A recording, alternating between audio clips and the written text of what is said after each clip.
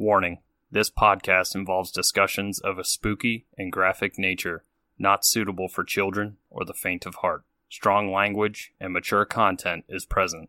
Listener discretion is advised. You have been warned. Three spooked girls. Three spooked girls. When you want to hear about the paranormal, you get the spooked girls. True crime that makes you hypothermal. With the three spooked girls. Stabby snippets will give you dreams. Tara and Jessica will make you eyes gray. Along with the spooked girls. Bring on the slaughter. We on that haunted ground. Spooked girls. The three spooked girls.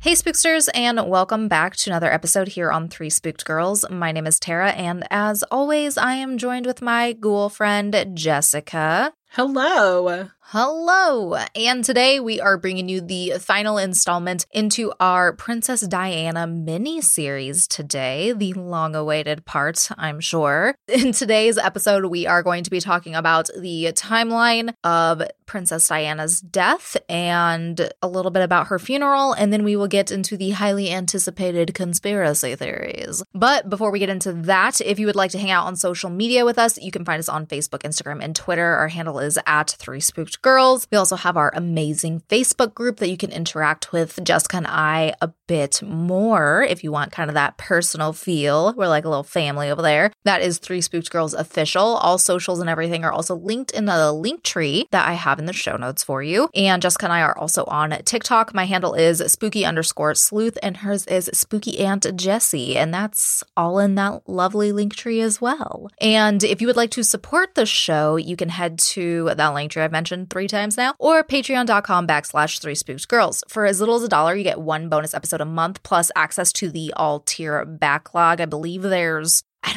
think almost 70 episodes there. I don't know. There's a lot. Plus our OG episodes that we took down due to sound quality. But if you would like to check that out in the very, very early days of us, you certainly can. 2 and Up gets Jessica Slaughter's movie reviews and plot lines, and that also starts for our virtual swag. We have a desktop background you can get at that tier. And 5 and Up, you get video content, which includes a monthly live stream and my Haunted Ground series, which is on haunted or possessed objects, and a caffeinated beverage suggestion of my choice. And 10 and Up, you get your dedicated episode. You guys may have listened to our Spookster Club Selects. They get mugs. There's all kinds of fun stuffs, and we got a ringtone now. It exists. We figured it out. So it is there for you guys. If you want to check that out, head on over to Patreon. We would appreciate the support. But before we dive into the content, we're going to take a quick promo break and come back, and Jess will have the drink for us.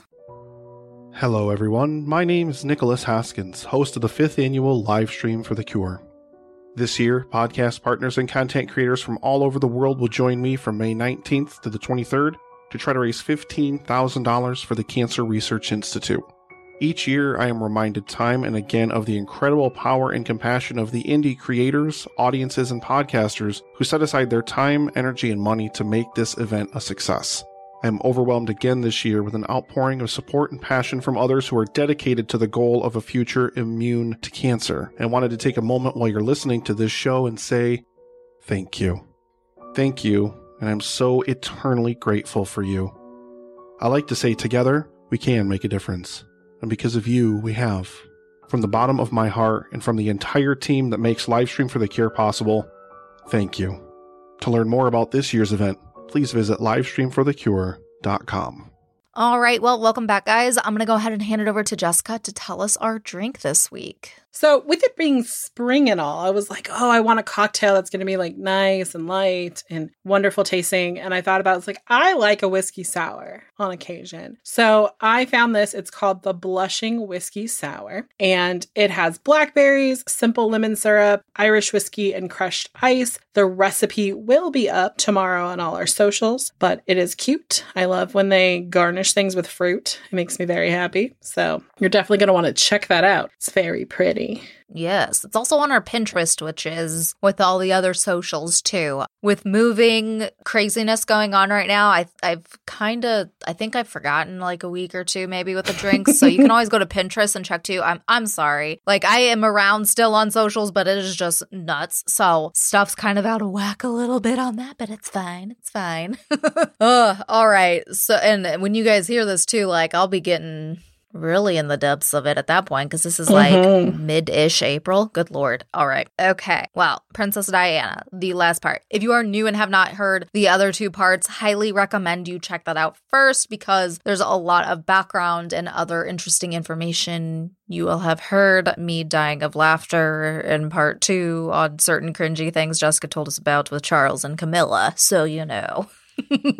All right, so before we get into the timeline of Diana and Dodi arriving to Paris, there's some things you'll want to pocket or take note that happened prior to this. So we're going to go back 10 months prior, so a couple months after the divorce. She had written Paul a letter that said, quote, "The next few months are the most difficult in my life. I fear that my husband is planning an accident in my car / head injuries in order to make the path clear for him to marry Tiggy," end quote. Now, if you were like me, you're like, who the fuck is Tiggy? Well, that's a horrible nickname. Right, because everything had been about Camilla at this point, right? Well, according to Diana, she and Camilla were both used as a, quote, decoy by Prince Charles because really, he wanted to marry this woman named Tiggy, and she was Harry and William's former nanny. I found it on accident, so I figured it was worth mentioning. We all know the whole thing with, like, him being with Camilla and stuff, so maybe that's just what she thought and she was wrong, because there's also, like, I won't get into theories and stuff, but, you know, I don't know, but I was like, I found this extra tea for y'all, so here you go. I didn't find that extra tea, so, you know. I found it on accident when I was trying to find something else, and it was just like, I was reading an article on a different part of this case, and then it was like linked the letters. I was like, oh, I'm just going to click it to make sure I quoted this right, whatever. And then it brought that up. I was like, okay, all right. So, you know, rabbit holes. That's the thing with this case, is that as time goes along, more people feel comfortable speaking about it. Like Prince Charles is remarried. He has a whole different life. The whole, like, you know, the firm and the institution have kind of like laughed off that anything could be conspiracy with Diana. So anytime someone brings something up, it's just another way for them to go, that's ridiculous. That couldn't have happened. Oh, yes. And they tried to be like, oh, well, Paul could have just written this letter and all this other shit. And it's like, well, I don't know. I don't believe any Kool-Aid you're trying to give me, so bye-bye.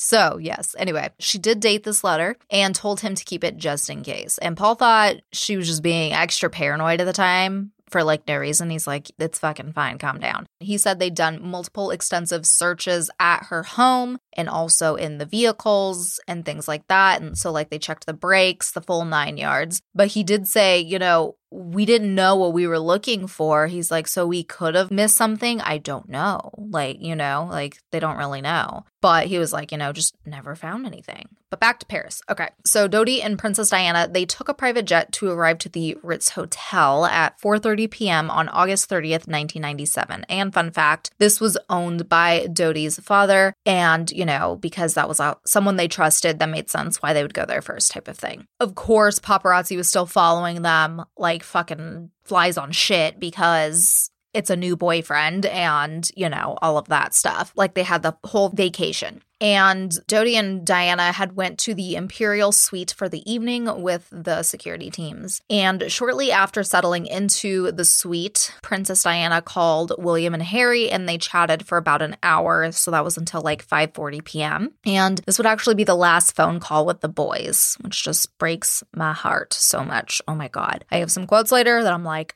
I was Try not to cry. It's fine. At this time, they were at Balmoral with Prince Charles and all of them. So obviously, like, they were having fun and everything. But what just kind of like was heartbreaking was that the boys, they said that like, or they're men now, obviously, but you know what I mean. You know, they regret how that call went. They were like, yeah, we chatted with her. But of course, like, their kids, they wanted to get back to playing or, you know, like whatever activities they were doing. So they like talked to their mom like, okay, distracted, whatever. But it's like, you can't know these things. That just breaks my heart for them. You know what I mean? Because they just thought it was a normal phone call with their mom and they'd see her soon. Right. And I think that's how a lot of people feel. I know that's how I felt when my mom died. Like, I had brushed off a lunch. Yeah. Because I was like, oh, you know, the next time you're in town, I'll see you. And then that was Tuesday. Or that was Monday, and then like Friday, she was gone. Yeah. So you have no idea. Right, so exactly. Go to lunch with your moms. Yeah, those that have good moms, please hug them. So after the call to the boys, Diana made another call, this time to Paul, and she said that she thought Dodi was going to give her a ring, that they would be going to a jeweler and whatnot in about an hour, and they had this discussion of like what she should do.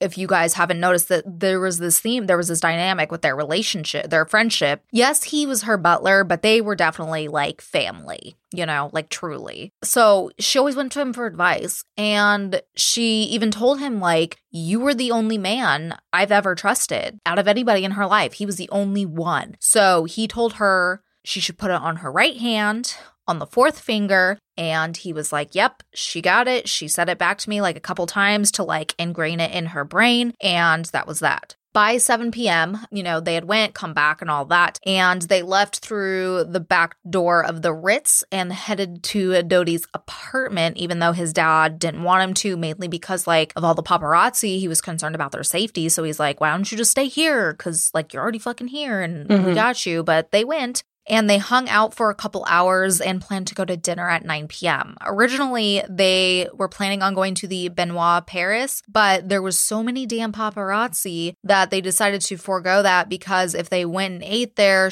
was like no way they'd have any privacy at all, they thought. So they decided to go back to the Ritz. And, you know, like I said, his dad owned it, so like they'd be taken care of for security and stuff like that. So right. They do arrive to the Ritz by 9:50 p.m. and this time they use the front door and go to the restaurant inside called, oh God, let Tara mispronounce all these French names, Les Espadons. And Diana had ordered Dover sole, vegetable tempura, and a mushroom and asparagus omelet. But before they could eat, they were worried that there was pops hanging around in the restaurant and shit, so they had their order sent up to the Imperial Suite where they were at earlier. So they went up there, they ate, relaxed, hung out, all that good stuff. And then after this, it is seen on security footage, them leaving the Ritz through the back entrance this time because they were going to go back to Dodi's apartment. They looked happy. Diana was smiling. Everything seemed fine. And this would put them leaving the Ritz at 12:20 a.m. So technically the next day now.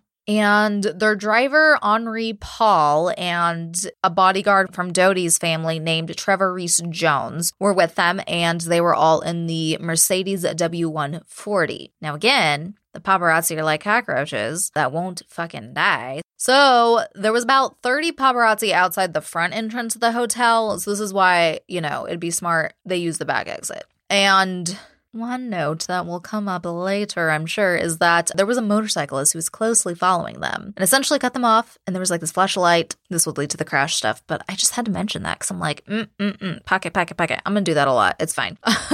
But something big to note is that when they left, they weren't wearing seatbelts. And this is a huge thing because like everyone who knew Diana personally, and even in a ton of the pictures, when you watch documentaries and stuff, she's super strict and like religiously wore her seatbelt like every fucking time, no matter what. So this was something people thought was weird. So, you know. And also to note with this vehicle, the speed they were going to, it was said, now this is like rough estimate because it does kind of range because it's kilometers to miles per hour. Essentially, they were going about like close to 70 miles per hour and the posted speed limit was less than half of that. It was about 30 miles per hour. Oh, God. Big difference. Yes.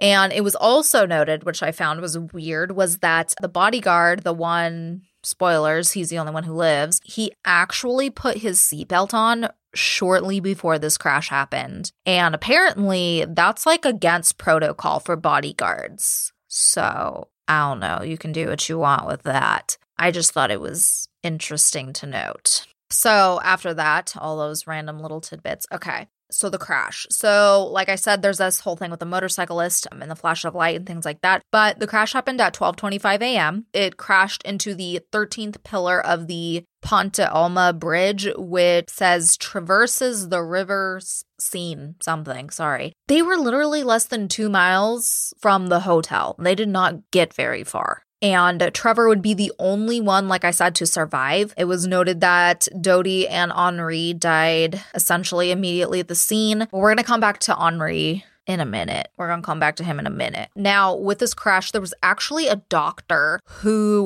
was traveling at the same time it happened and saw it and pulled over. And, you know, he had like basic first aid stuff with him. So he tried to do what he could for Diana until the ambulance arrived. She was still alive at this point. Early reports would say that she had a concussion, a broken arm, and cut thigh. There's like I forgot what the name of the artery was, but there's like an artery that had gotten cut on her. So it's like serious, obviously. Along with this, she also had massive injuries to her chest. There were reports saying that she was conscious at the time. She was like talking and being like, oh my God, what has happened? Like calling for Dodi and, you know, things like that. Also, fucking paparazzi was there. Some tried to help while others were pieces of shit and were just snapping a bunch of pictures, doing nothing. I'm just like, y'all are fucking scum. Just saying. It's like really hard to like paparazzi when like we've looked at so many different things. Like when you look at the Framing Britney documentary and then just like every single celebrity, every single time they step out of their house, somebody is trying to take a picture of them. And then the excuse is, well, you're a public figure. It doesn't matter. Like, it matters. Like, she should have been able to go to her boyfriend's apartment. But, like, there's people fucking dead. Right? Like, and especially because, like, the British royal family has always had a relationship with the paparazzi where they would be like, okay, we will do a photo thing. So that could have been set up, but, like, they're fucking vultures. Mm-hmm. It's disgusting. And then kind of a little sidebar about them. Apparently, like, 7 were detained and arrested, and they actually took their film from them and stuff, but good, they'd be let go later. So, you know, there's that. So EMS is said to get there by 12:30. So just, 5 minutes after the crash. So not too bad. Not too bad. It was said that they used an electric chainsaw to get her out of the car by 1 a.m. So yes, they took 30 minutes to get her out, which I'm like, I get they had to be extremely careful, but like, I can't see it taking half an hour. But I don't know. I don't know these things, so I'm not going to be an asshole yet. So I'm like, okay, whatever. But after being removed from the car, it is said she went into cardiac arrest and they had to resuscitate her right there on the scene to get her heart beating again. And they actually kept her on the scene until 1:20 a.m. trying to stabilize her. And apparently this is French protocol. Because as we know, like most of the listeners in the States, like it's scoop and go. Right. Like, get you over there. But apparently over there, it's stabilize, then go, which it's like, we'll get into it in a second. It's fine. Well, most EMTs in the States, EMS services, they like understand like how to do that stuff while traveling. Yeah, exactly. You could just always ask, insert question here for my father-in-law. Mark, what is the protocol? We'll get back to everyone. Yes. But yeah, basically, I don't know. It's just really frustrating. But like, people think that like if they had just actually assessed the situation and taken her in right away, maybe she would have been alive type of thing, Right. I don't know. I wanted to put it out there that technically they were doing what they had been trained and taught to do. But at the same time, it's like, there's got to be exception to the rule. Just saying, like, frustrating. Especially because the longer they waited there at the scene, and the way I would look at it is the more paparazzi could have gotten there, more people could have made it impossible for the ambulance to get away once they got her stable and into the ambulance. Yeah. And then you have a car that was just in a car accident and like a fire could happen. Yup. Someone could not be paying attention and cause the domino effect of cars to get hit. Yeah. Yeah, no, for real. It's just, so fucking frustrating. So they put her in the ambulance, but they didn't leave until 1:40, which I'm like, okay, so what the fuck were you doing for 20 minutes? Like, I don't fucking understand, but whatever. Again, Ugh. It might have been that they needed to clear a path. Possibly, yeah, the traffic and stuff, that's fair. They passed, what, like, multiple hospitals. I can't remember. Was it like two? At least two. 2 or 3, I can't totally remember. So they passed multiple hospitals to get to the hospital they're gonna go to, which is another, like, fancy French name I can't say, so I'm not gonna say it. But they stopped again. Literally. Right outside the fucking hospital. It was said to be like 30 seconds away. They could see the fucking entrance. And they stopped because she was in cardiac arrest again and they had to revive her again. But it's like, why not have someone from the hospital or people from the hospital come meet you to help you transport her? Because obviously she's not in fucking good shape. Like, come on. One of the documentaries I saw stated that, like, at least at the time, the French protocol was that if you were in an ambulance in cardiac arrest, they had to, like, treat you in the ambulance before they could move you. So it's a very much like stay and stabilize. So even though, like, they literally could have driven the ambulance into the hospital, but French protocol said, like, you can't remove her from the ambulance until she's stable. It's so frustrating. I really hope they've changed stuff because of this. I didn't look into that. Like, oh, God. Okay. So finally, she gets into the hospital at 2:01 a.m. It's crazy. Yeah, guys. Over an hour and a half later. She was noted to still be alive at this time, but she was unconscious, as expected. Doctors at the hospital, they performed a cardiac massage as the surgeons tried to repair a ruptured blood vessel near her heart, which was causing like massive internal bleeding. Makes sense. While she was in surgery, of course, you know, family and the royals and all of them, they're starting to be notified, like, what's going on. Mm-hmm. Fucking Paul, though. Oh my God, here we go. Jesus Christ. You guys got to watch this Poor Paul. documentary and cry your eyes out like we did. So he says that he got a call in the middle of the night, obviously, that CNN was reporting that Diana was in a crash. So he said he immediately called her cell phone. And even though this was the 90s, like she kept it with her type of thing, which makes sense because she was like, you know, super, like, I'm trying to think of what I'm trying to say. Not super mom, but like she valued being a mom so much. So it makes sense why, you know, in case anything happened to her kids. Makes sense. I got that. So I don't think that's too weird. And it's also a matter of like if Princess Diana's cell phone was recovered by someone else. Mm-hmm. I don't think back then you could have like passcodes to lock your phone. No, you had like a flip phone or a Nokia. Prince Charles would be able to, like, his phone number could become public. Yeah, exactly. And in the wrong hands, that could be really bad. Mm-hmm. But she didn't have it this night. It was in the suite. So Princess Diana would be pronounced dead by 4:53 a.m. Interesting enough, in 2019, Dr. Richard Shepherd, who's said to be Britain's top forensic pathologist, concluded that Diana died of a tiny injury that we're probably going to get into more. It was basically a badly placed tear in a vein of her lung that was like super, super rare. He said, quote, "Her specific injury is so rare that in my entire career, I don't believe I've seen another," end quote. And this isn't some like brand new doctor. This is like a well fucking seasoned doctor, obviously, if he's like the top forensic pathologist, you know? And he literally thinks that if she had been wearing her seatbelt, she would have been alive. He had said, quote, "Had she been restrained, she probably would have appeared in public 2 days later with a black eye, perhaps a bit breathless from the fractured ribs and a broken arm in a sling," end quote. It's just so heartbreaking. So if you're one of those people that don't wear your seatbelts, please wear your fucking seatbelts. Please, please, please, please, please. Yes. Oh, God. I have a friend who, like, refused, like, she thought it was cool to not wear a seatbelt. And I'm like, the reason they have the slogan, seatbelts save lives, wear them properly, too. Yes. Like, if you're pregnant, like, look it up online. There are ways that you should wear your seatbelt for children, even for adults. Like, sometimes I don't even think I'm wearing it correctly. So check it out online. Mm-hmm, mm-hmm. So obviously, before they made the public announcement, you know, families told, Paul's told, and he said, like, essentially he went into like Papa Bear mode at that point. Like he said, quote, "I need to be there for her. I need to protect her." And this is like even in death, like he knew she was gone, and I was just like bawling. I don't know, like I never cry with shit 99% of the time, and I'm just like, nope, I'm gonna fucking cry during this whole documentary of Paul talking about this. It's fine.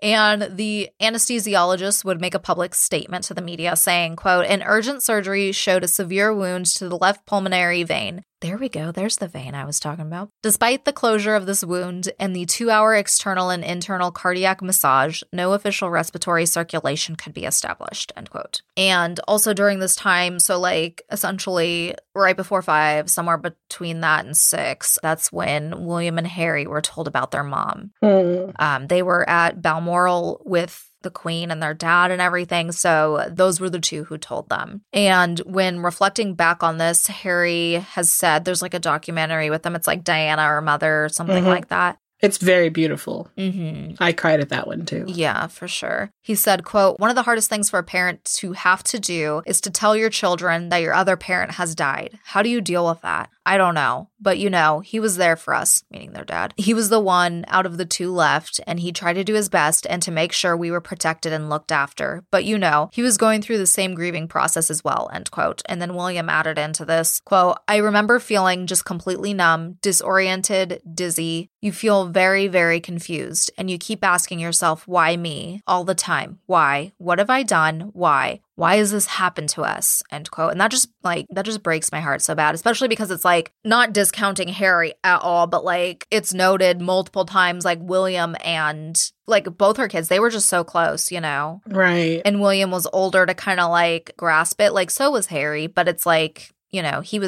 William was what, like 15, I think? Yeah. William was 15 and Harry was either 12 turning 13 or was 13. Yeah, because he's only a couple years younger. Just like breaks my fucking heart so much. So heartbreaking. And like I have grieved a little bit when it's come in my life. I don't know how I could do that on a public scale like that. Oh yeah. God, they talk about that in the funeral stuff that I'll talk about a little later. I'm just like, poor kids, you poor kids. Oh my God. It's like you want to hug them so much. It's so sad. Paul heads to Paris. It's like an hour flight, so he gets over there. And once he arrives to the hospital, because like Charles and them went too, obviously, but we're going to talk about Paul. He went to the room and they took him next door, essentially. And he said that like when they were walking in the hallway, he saw where the guards were and all of that stuff. And he's like, I know she's in there. And he said, cue more crying. Let me just insert that.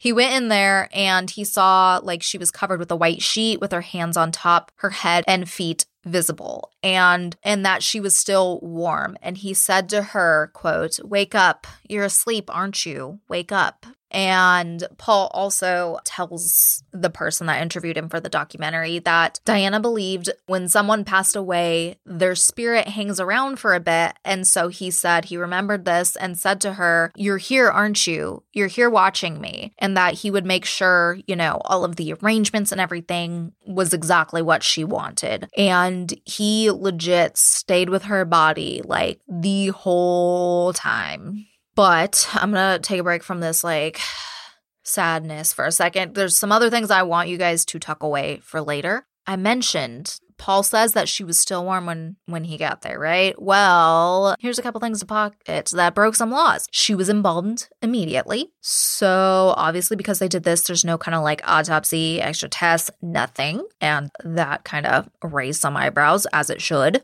Now, Henri, the driver, he was off duty but came back to work that night. Also, it was said that his blood alcohol level was 3 times the legal limit, and something that comes out later because his family wanted him to get retested. He also had albendazole in his system and a camprostate, along with high levels of CO2, which they tried to blame on the car after the crash, but his neck was legit broke on impact. So like, there's no breathing after that. There's not. So I can't remember if it is one of those, because obviously I'm not familiar with this type of thing, but I don't know if it was one of those 2 drugs. But if not, he was also on like a medication to help with alcohol cravings because he was in recovery. But it was noted he had like 2 drinks that night. But it still really baffled people with what was being found. So yeah, it's just some like, there's a lot of like weird shit,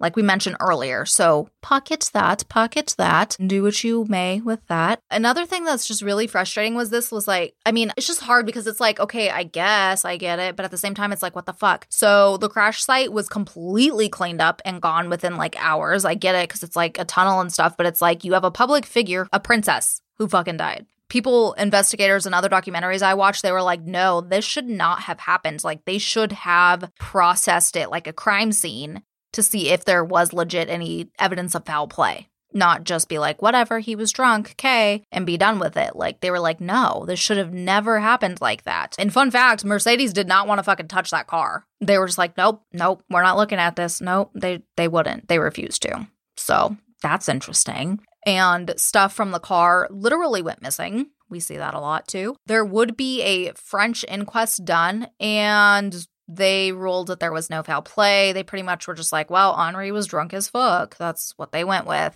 At the time, though, there was no, I don't know the proper name, but like no UK or no royal inquest for years, which was a red flag because literally, according to the Coroner's Act of 1988, if a body is returned from another country, as she was, they are supposed to do it right fucking then. And they did not. Like, the inquest was done years later, way later, 6 years later, actually. So things got brought back up 2004 through 2006, and they had a list of issues with the inquest by 2007. Like, there's a whole laundry list. One of the wiki pages that will be on the sources page, you can go look through it, but it's like, what the fuck? The inquest officially began on, it says, October 2nd of 2007. Are you fucking kidding me? Like, what the actual fuck? I don't understand. Like, famous public figure or not, that is just some bullshit. And then they went on through 31st of March into 2008. Like, they took their fucking sweet ass time. Ridiculous.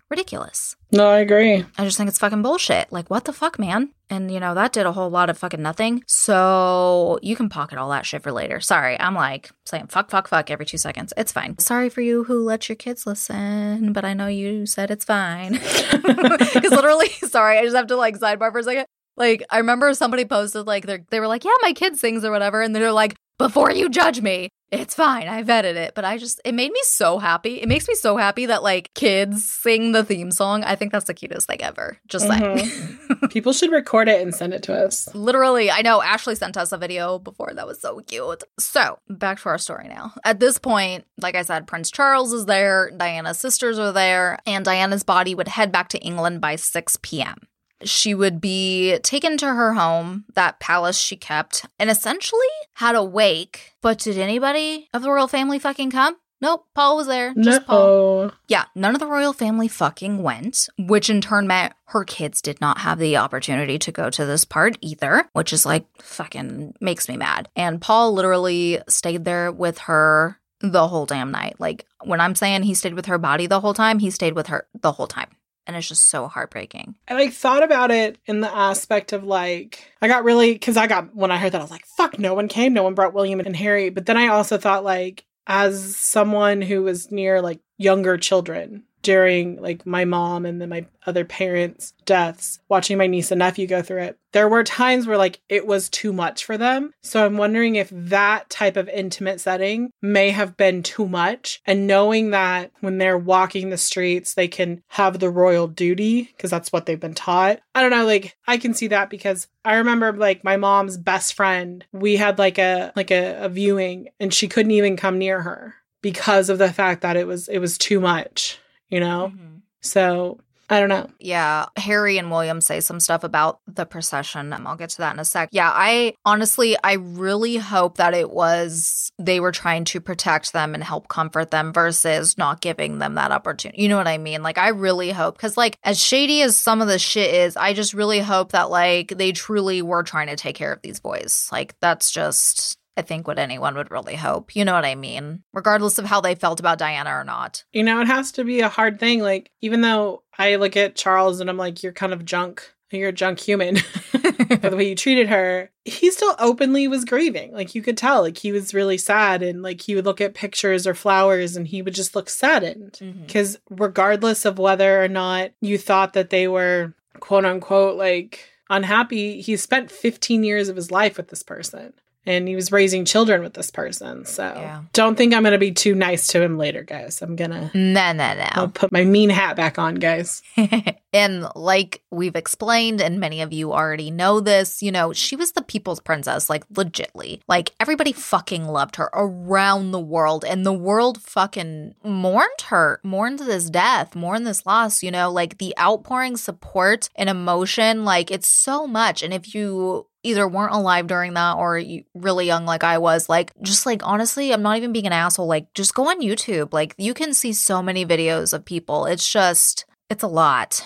And again, I'm trying not to be like biased or I hate you guys, you're trash. But it literally took them 5 days. It literally took until after they saw this stuff happening and saying they didn't expect this kind of reaction for the queen to publicly say anything. But again, it's like, is it shitty or is it they were really, like they say they were, trying to take care of the boys? You know, we aren't going to know because we are not them.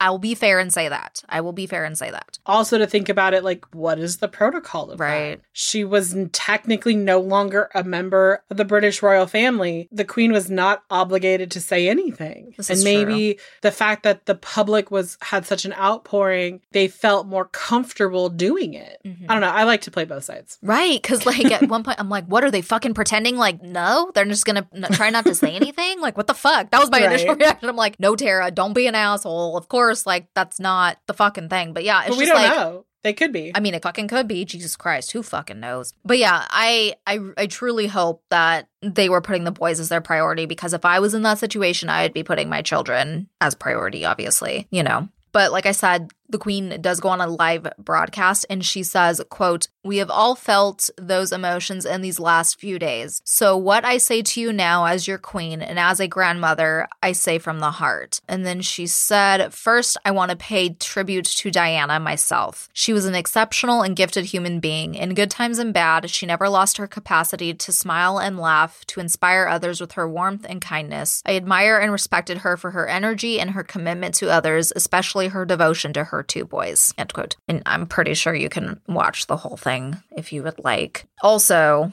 since we are 5 days later, this is when the funeral would be held. It was an estimated 1 million people were lined up the funeral route, the procession, from her home, which is, you know, Kensington Palace, to Westminster Abbey, which is where, of course, the funeral was. And it was said that 2.5 billion people watch this on TV. Yes, billion with a B. And there's pictures of the boys walking besides the coffin. And when I was reading about it, it describes it as striking and controversial. And in terms of this, they've both said, Harry said, quote, "My mother had just died and I had to walk a long way behind her coffin, surrounded by thousands of people watching me while millions more did on television. I don't think any child should be asked to do that under any circumstances. I don't think it would happen today." And Prince William agreed, and he said, "It was one of the hardest things I've ever done, that walk. It felt like she was walking along beside us to get us through it," end quote, which, again, just heart-wrenching. And then, like, at the actual funeral, like, her brother spoke. You can watch all of that. And basically, he was, like, calling out the media. And he said Diana was, quote, "the most hunted person of the modern age." Elton John was there. He performed Candle in the Wind and changed stuff around with the lyrics for Diana and things like that. And then she was buried on a small island surrounded by a lake at Althrop at her family's estate in Northamptonshire, England. So that's where she was laid to rest. So I'm going to now hand it over to Jessica for all this conspiracy stuff. Whew. Yes, let's get past the point of the evening where we want to cry. Yes, we're done with the well, I mean, it's still depressing, but you know. But now we can get a bit silly. Yes. Okay, so in my research, the really hard thing about conspiracy theories is, like, you really want to find something that outlines all of it. And I found of all things, a Reader's Digest that had like 10 top conspiracy theories. So then I just built from there. So I have at least 12, guys. So buckle in. Let's do it. Okay.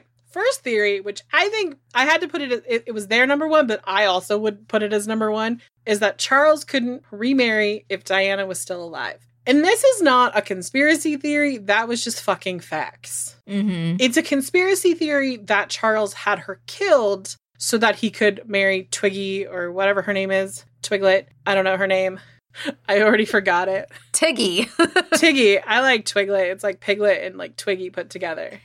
Also sounds like it could be a candy. It does. Right? Like, doesn't that sound like it's going to be some sort of like chewy chewy gummy candy? Yes. Okay. Anyway. Okay. Just really hope that's not a, like, actually after I said it, I was like, I really hope that's not an inappropriate word. Oh, Just, God. like, sometimes. I didn't think to check either. Oh, no. If it is, I'm sorry. Sorry, guys. Okay, anyways, moving on. Sorry. Anyways, so Charles did want to remarry, and historically he couldn't because of the Royal Marriage Act of 1772, which I did talk about a little bit in the last one. Is basically the seating monarch has to approve of the marriages of any descendant of George II. And if they don't, both houses of parliament have to. Like, if the queen is like, no, Charles, he'd have to convince both houses of parliament to vote. I'm assuming majority. And I don't think Camilla was liked that much.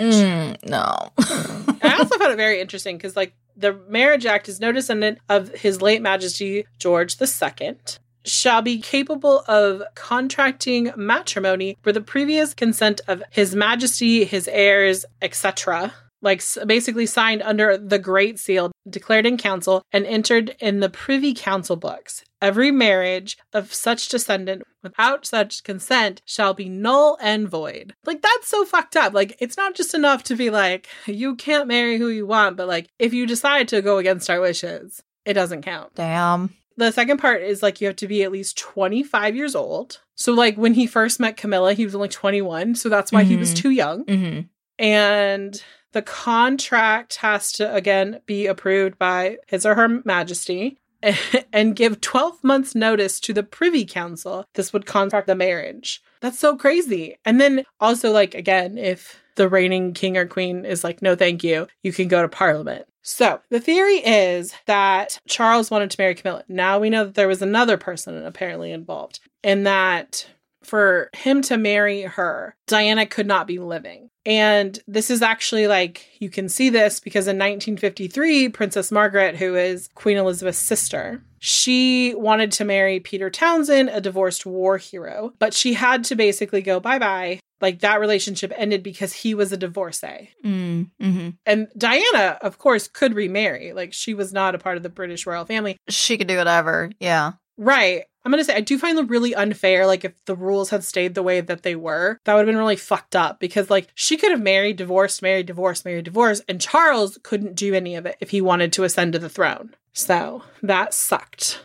But that would change. In 2002, the Church of England started to recognize the marriages of divorced people. So Camilla being divorced and Charles being divorced, they could get married. It would be recognized. Mm-hmm. But in 2013, the Succession of Crown Act is an act of parliament in the UK that basically, short story, it did a couple of things. First and foremost, it changed that it would go to the first male. So, like, if Queen Elizabeth had didn't she have a brother?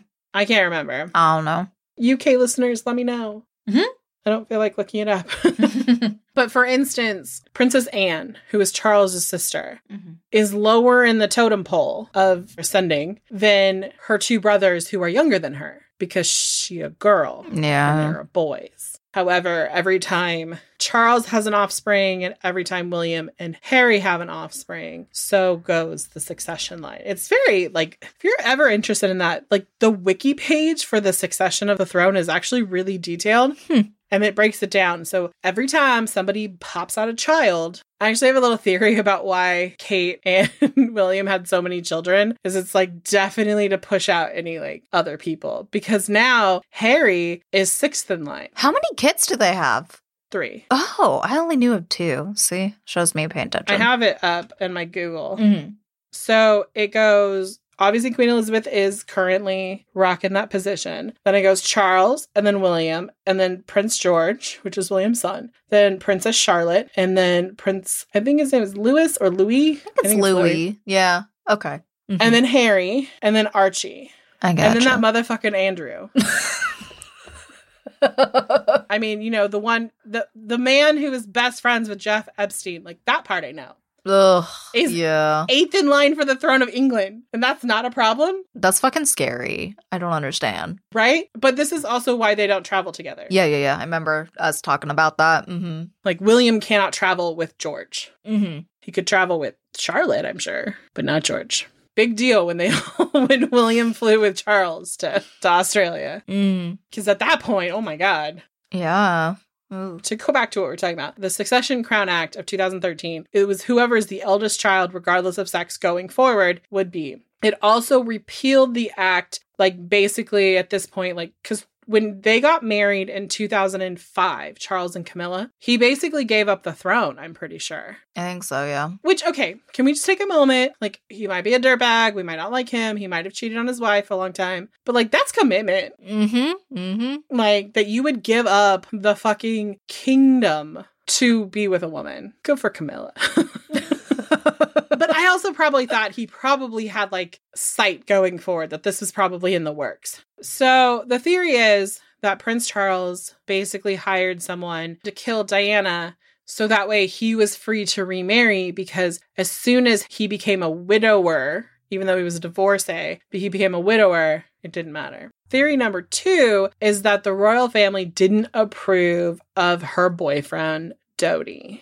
And this is a little trigger warning, guys. This conspiracy theory is all about race. It's all about the fact that he was Muslim and he was from Egypt, and that the royal family were racist. And I'm saying this all with quotes. I want everyone to know that I'm not accusing anyone of anything. This is a conspiracy theory that I did not come up with. Mm-hmm. I think Dodi was probably a very wonderful person. And I'm very sad for his father, because that broke my heart when I watched his father on the tapes, who was just like, I can't believe this. Like, oh my God, Dodi's father was like, we talk about Paul, but Dodi's father was like, I don't even know if this is real. Like, I'm going to find out. Like, I got to go. And I'm like, no, they knew from like the moment they got in the car that he was gone. Yeah. But basically the dumb theory is that the British royal family got rid of Diana because she was most likely going to come back from France engaged to him. And that meant that the mother of the heir to the throne would be married to a Muslim. And this was just like, we just had Desert Storm.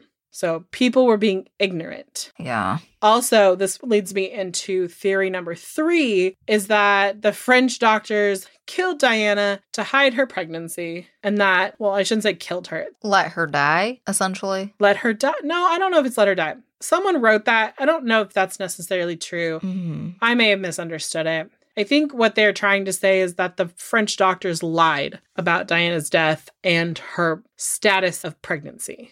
But there are conspiracy theories out there that the firm or the institution that runs the British royal family basically asked the doctors to let her die. Yeah, I've heard that one before. Mm-hmm. Which isn't like, I didn't make it a theory because I'm talking about it in this one. So with that, basically they say that because she was embalmed so fast, that any pregnancy test that they would have done would come back as a false. Could give a false negative or a false positive. So they're saying that they don't really know, and that the doctors have not weighed in on it. And that this kind of goes with theory number 2, is that someone had found out that Diana was pregnant. And that's why they were like going back and forth to like the apartment or whatever. That someone had found out they were pregnant, and they were like, no, because Diana was so beloved, her child would eclipse the royal family. So that is a theory that basically the doctors kept that. The other theory is that Paul, her driver,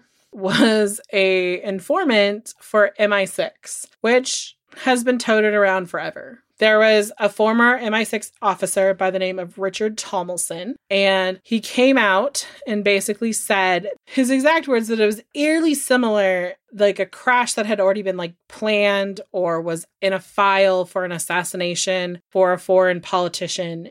You know, because they get dossiers and stuff like that, that he had found this and it was eerily similar to her crash, and that Paul, her driver, was part of the MI6 sting to do this, and that he actually like saw the bright light and took that opportunity to drive into a wall thinking that he would live. Okay. However, no, there is no evidence that Paul ever was an MI6 agent, like ever, which I get. Like, I watch intelligence shows. I know how that shit works. There's a little delete. You get a Garcia type person who just deletes shit out of out of context. And then, but at the same time, I just find it really interesting that a lot of this comes back to like her boyfriend, that really it was more about reaching his father more than anything, like hurting him. I don't really know. I don't get it. Like this kind of conspiracy theory, like to me could happen. I mean, we talked about like weirder conspiracy theories with JFK, but it always makes me really sad. Yeah. Conspiracy number 5 is that the Secret Service led Diana's car into the tunnel and then blinded the driver. God, we just gotta...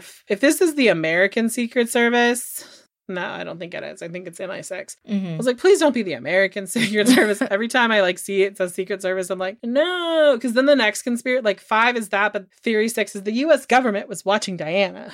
Oh, dear God.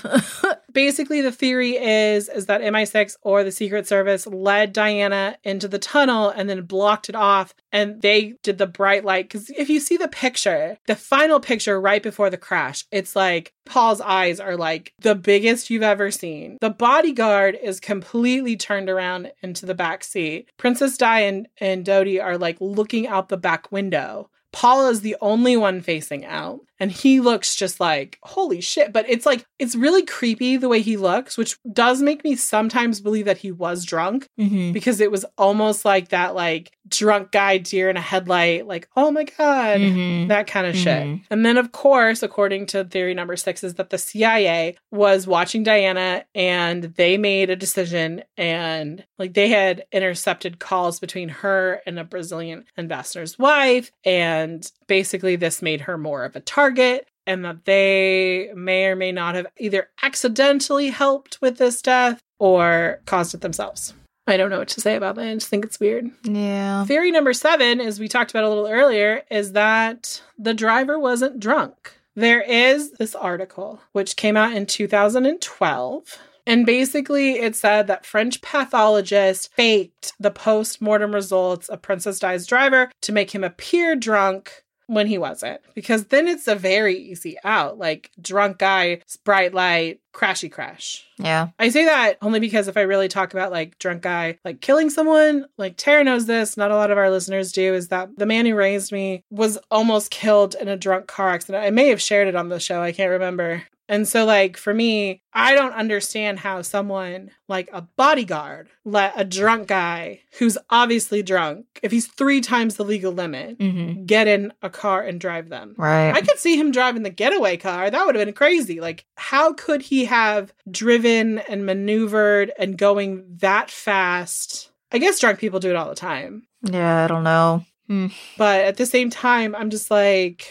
I mean, it's possible that his blood alcohol levels were normal and that they were rushing to get these done. And like labs make mistakes. They do. Just a weird story. I went in for like a checkup and got a call that I had like contracted something and was like super upset, and then went into the doctor and they were like, we just had 2 people with the first name of Jessica and they mixed up your file when they called you.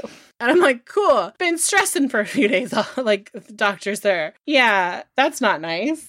So it could happen. It could happen. And definitely check out the list of shit that came out of the inquest that were like ridiculous. Yeah. Which one of them is whether or not Diana was taken quick enough to the medical treatment center. And we talked about this in Tara's part 2. You know, Princess Diana was basically in the ambulance for like an hour, and they drove past 2 other hospitals to get to this one hospital that they had to go to. And I get that.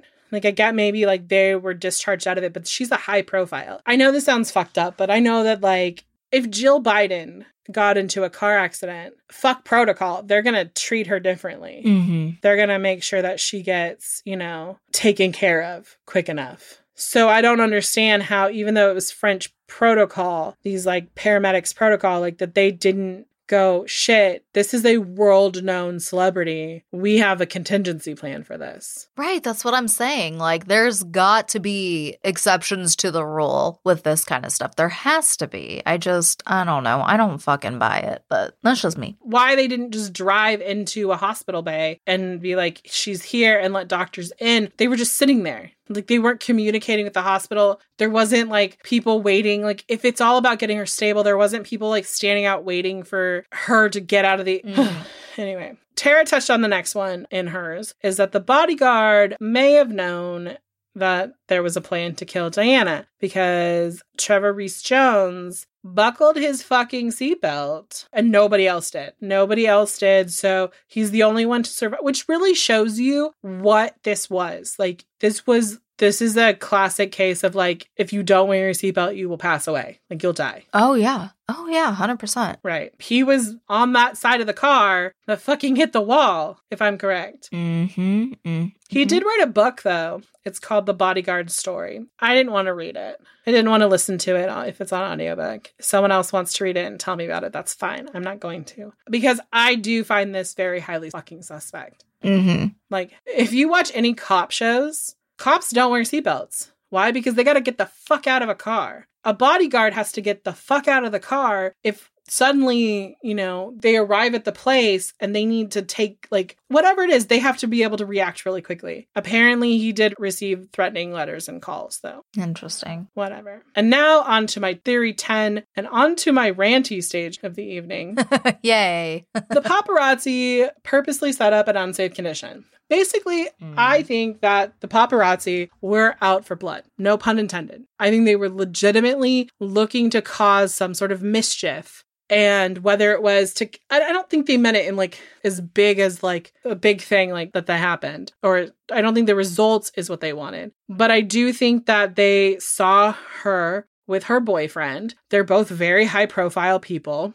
And I think they were out there like, how do we cause the biggest fucking trailer crash fucking bullshit? That was like a weird thing coming out of my mouth, guys. How do we cause that? And how do we do it in a way that now we're going to be able to take pictures of it and it's going to, like, sell? I mean, because you have to think about the people, those paparazzis who didn't get their cameras, they sold that, like, around the world. When we were watching Framing Britney, like, some of those pictures that they took of her sold for $1 million. So imagine if you had a picture of Princess Diana in a car accident with her new boyfriend, whether it was fatal or not. That was going to bring you money. And that's why I fucking hate paparazzi. Like, I'm so glad that I don't have paparazzi in my life. They're just not good humans. Like, no. How can you, as a person, put someone else's life in danger? I get that you want your fucking picture, but, like, you know, they put her life in danger every single time I don't know. I think of celebrities, like, I know that we're not happy with Justin Timberlake right now, but I'm pretty sure he punched a paparazzi once because they were attacking him and Cameron Diaz when they were dating. And I think about that and I don't blame him, because if every single time I stepped out of my house, I stepped out of my studio, I stepped out of my place of work, there was someone there yelling my name, look over here, let me take a picture of you, I would fucking freak out. I also would probably pull a Daniel Radcliffe and wear the same clothes every single day. Genius. Like, the smartest man in the world is Daniel Radcliffe, because he really figured it out. Like, he could come and go as he pleased, because, like, how are you going to sell that? Exactly. Run up next to him with a newspaper. It's today's day. Like, yeah, I get it. It's a job that people do. But this comes back to the larger question of, are we doing more harm than good by the way we consume media and we love this kind of shit? And my answer is 100% yes. We're doing way more harm than good. To read Us Weekly or Star Magazine, whatever those other tabloidies are.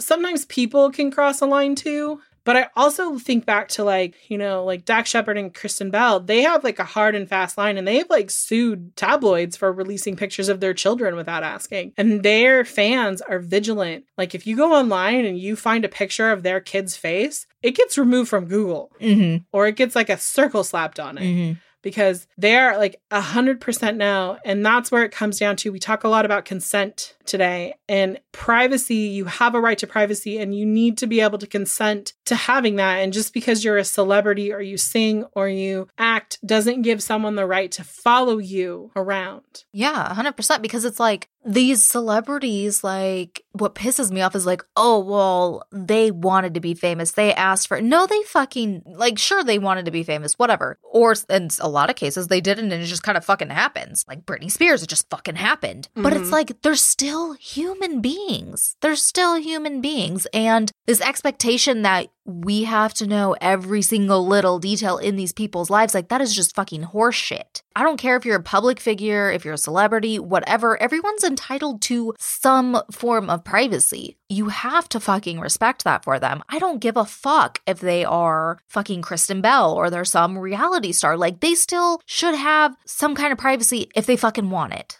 Like, it's just ridiculous. 100%, 1,000% agree. And if they have a child with them, fuck off. Like, that's the law. Gavin Newsom, if you're listening.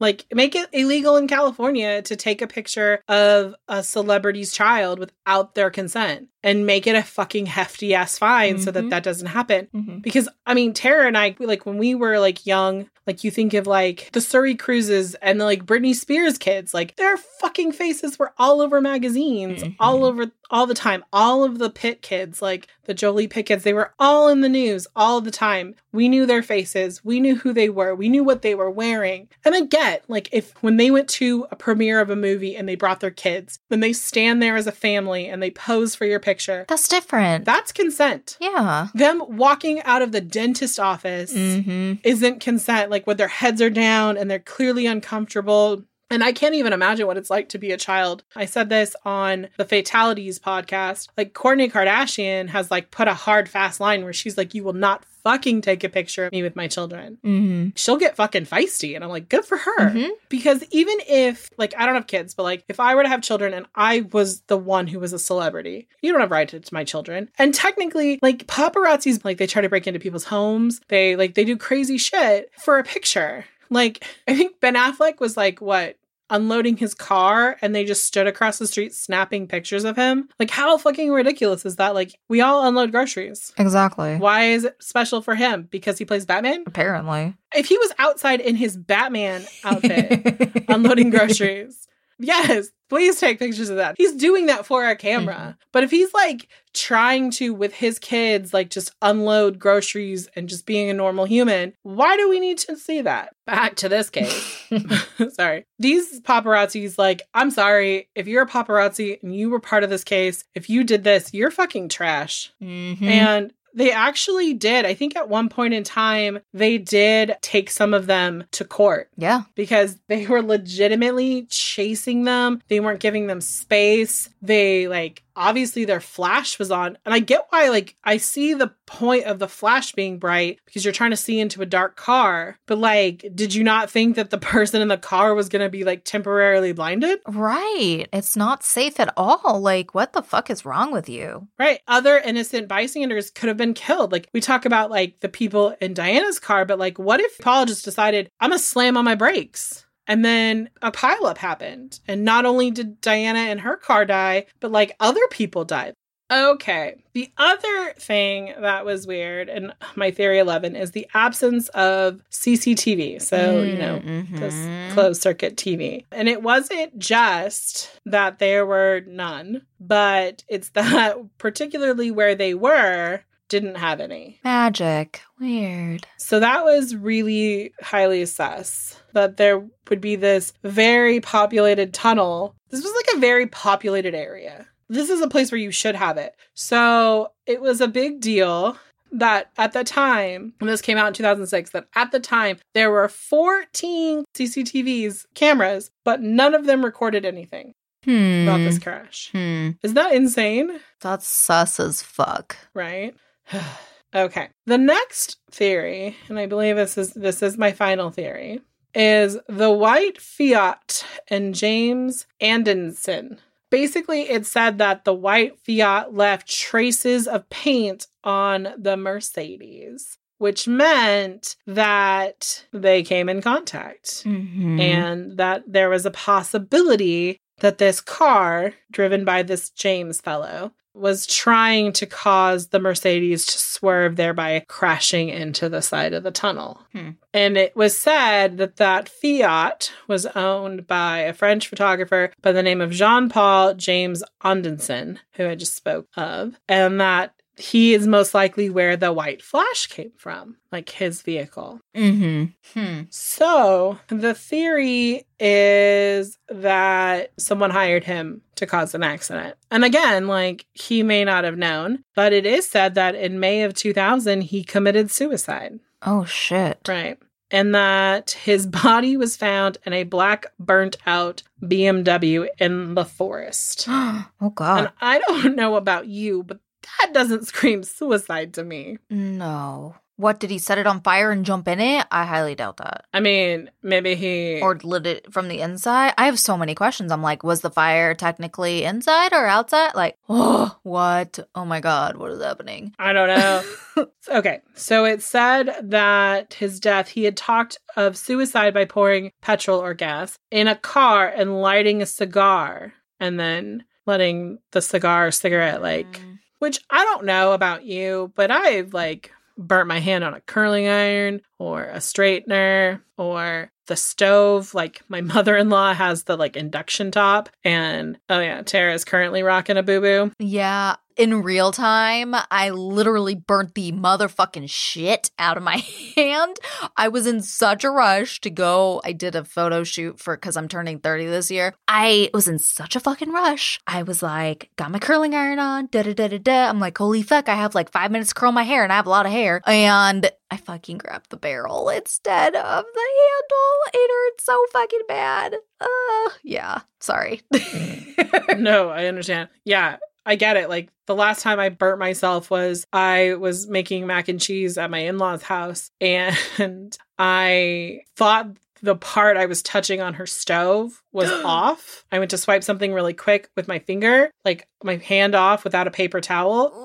And I caught my pinky Christmas Day. Oh. And so everyone's like, how are you? I'm like, burn my finger. Oh, no. I was not quiet about my pain. I'm like, I'm going to let it hurts. I don't know that someone would choose to kill them. Most people who choose to kill themselves want to get rid of the pain, which is why people typically do stuff that doesn't take too long for them to die.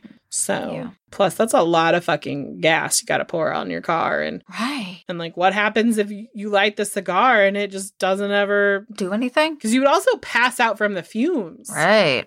Yeah. I don't know. And the second you lit that shit, it would be like, whoosh. Unless you lit it and then got it. I don't know. That's what I'm saying. Like, he lit it and jumped it? Like, I don't know. It's weird. It's sus and it's weird. It said that he was in the driver's seat and that his head was detached and was laying in between the two front seats. How? And that there was a hole in his left temple. What? So... The French pathologists conclude this hole was caused by the intense heat of the fire rather than, for example, a bullet wound. I mean, the fact that you have to fucking clarify that for people, like, that's highly sus. How did his head come off? Maybe it was cut off. Well, yeah, that's what I'm saying. Like, what was their fucking explanation for that? Like, no. Oh my God. Okay. All right. I have no idea. Yeah, so, and a lot of the sources that I have, like, you guys will read on the sources page, all point back to Dodi's dad. They're like, oh, this came from him, or that the other side, like, so he's being, like, he has other information, like, so contrary to, like, his belief that this is what happened. It just is, like, it's so weird to me when things like, we looked at, like, the Kennedy assassination, and we talk about how, like, everything was so neat and tidy. Right? Like how everything wrapped up in a nice little bow. They're like, Lee Harvey Oswald killed Kennedy. Done. We're good. And they never really looked past it. I mean, the Warren Commission, which we all know is my favorite commission ever. And the fact that this, like, inquest for Princess Di, like, are you fucking kidding me? They officially started it July of 2007. Like, that's so long. Bullshit. Right. Like, how could that even be a thing? Like, how could someone, that's 10 years. How is somebody supposed to remember what happened? I could barely remember things from, like, last week. Like, what the fuck? decade. Or this morning. Yeah, true, that too. But a fucking decade? Come on. Fucking horseshit. Right. Horseshit. Now, this is the portion where Jessica gets to tell what she thinks about conspiracy theories. I honestly think a couple of things. This is either a really freak accident where a woman was being chased by paparazzi and something happened and the car crashed and she died. I mean, to be completely uncharacteristic, she wasn't wearing a seatbelt. She wasn't traveling safely. She always did travel safely, too. And it's interesting that Henri Paul is the reason that they were going back, according to Dodi's father, that they had said, we're going to stay at the Ritz. And then he's like, oh, no, let's go. It's fine. I'll take you. I have this plan where we'll have a decoy car. It's weird. Then less than 2 miles from the Ritz, they're killed. It doesn't make sense. And that it would be his car that's the one that's being followed when the decoy should have been followed. Right. I also think that there's a possibility, like after watching the Harry and Meghan interview and listening to the way that they talk about the firm or the institution that manages the British royal family, that they do what they think is best for the royal family. And if you look at it from the fact that they thought Princess Di was getting remarried, and that would overshadow the royal family. That's one theory. Another theory is that they did it because they couldn't control her. Mm-hmm. Tara and I have talked about this, and this kind of like her thought. Is that still your thought process? Mm-hmm. Yeah, I don't think it's so clean cut that it's the paparazzi's fault. They are trash. Let me just, that's the slogan of the series. Paparazzi are trash. But if the Jeff Epstein stuff has taught us anything, it's that powerful, rich people can get away with some horrific things. Yeah. And the royals have all those boxes. You know, it's fucking terrible, and you don't want that to be true, but you have to be realistic. I'm sorry. So yeah, it's either they just, somehow got, quote, lucky to have this problem, quote, quote, taken care of, or it was orchestrated. And as much as I hate to say it, I really kind of lean towards that. It's terrifying, but it's very plausible. 1,000%. I mean, I was like looking at things, and like one YouTube video I think I watched, someone was like, how could someone get away with this? Or how could they kill a person? Because who's going to hold them accountable? Who the fuck is going to hold them accountable? Right, because they literally control the inquiry. It took 10 years for it to get done. Which, by the way, like Tara mentioned earlier, it like has to be done like the day, like technically the day she arrived back in England, it had to have begun. Mm-hmm. And the fact that it took almost over 10 years, that's bullshit. Mm-hmm. The other thing is like, look at the royal family history and the fact that like, if you look at Henry VIII, he fucking killed all those wives, and you can be like, oh, that's a different time and blah, blah, blah. No, he killed women. Time don't matter. Because nobody was going to fucking stand up to him and say, no, you can't do this, sir. Mm-hmm. And I'm not saying that like Prince Charles was like, I don't want Diana alive. I don't think that was it. Mm-hmm. I honestly always thought that he was sad that she was gone because of what it did to his sons. And I think that, I mean, my theory with the royal family is that there's not a lot of love in it, that they're a business, they're a corporation. Mm-hmm. Mm-hmm. Oh, God. Everything that they do is based on like what's best for England, not what's best for themselves, which is why this like Harry and Meghan is such like a big deal. The fact that like Prince Harry lives in the same state as I do, which is fucking insane. To me, it's like insane that like they do what's right by them because he chose his wife and son over duty to the throne. And it's become such a controversy, and fuck Piers Morgan. Just gotta throw that out. And whatnot. But I mean, technically Meghan is divorced. Harry is not her first husband, which is, if that act hadn't happened, Harry wouldn't be sixth in line for the throne. He would be in a different column. Yeah. I don't know. I am saddened because I think about COVID and like what's happening right now. And the world could have used someone like Princess Diana, who projected such peace and understanding, and like, look what she did with the HIV and AIDS, and what she did. Like, she fucking, like, this woman is balls of fucking steel. She walked through a landmine infested field, and if she was around today, I just can't imagine that the world wouldn't be a better place. Right, exactly. Because look at, like, in those 10 years, all the work she had done. Mm-hmm. And, you know, it's been longer than that now. So, like, just think of what she could have accomplished for sure. It's a huge loss. Right. You know, not only for, like, England and everything, but honestly, the world. Right. And most importantly, her sons and their kids, Right. you know, and everything like that. Like, it's very heartbreaking, and it's one of those that's just kind of like really scary to think about with everything, you know? And I think, like, especially with this is very different than what we've done before. So we both felt like it was a good one to discuss because, you know, I feel like it either goes one of two ways, like people just try to talk all these crazy conspiracies or whatever, but like we really tried to make an effort to, you know, do what we always do and tell her story. And it was really like, I knew a lot about her, but it was really nice to have the opportunity to like deep research and learn about her as a person more. So yeah. Hopefully you guys enjoyed this mini-series. If there's any other ones out there that you've kind of like held off on requesting because you weren't sure if it would totally fit, like please submit it to us. We have a contact button in the link tree, all of that. Like definitely submit it. We would absolutely love that. But yeah, that is going to go ahead and wrap us up for today. We hope you all enjoyed our 3-part series on Princess Diana, and we will catch you on Thursday. Bye guys. Bye.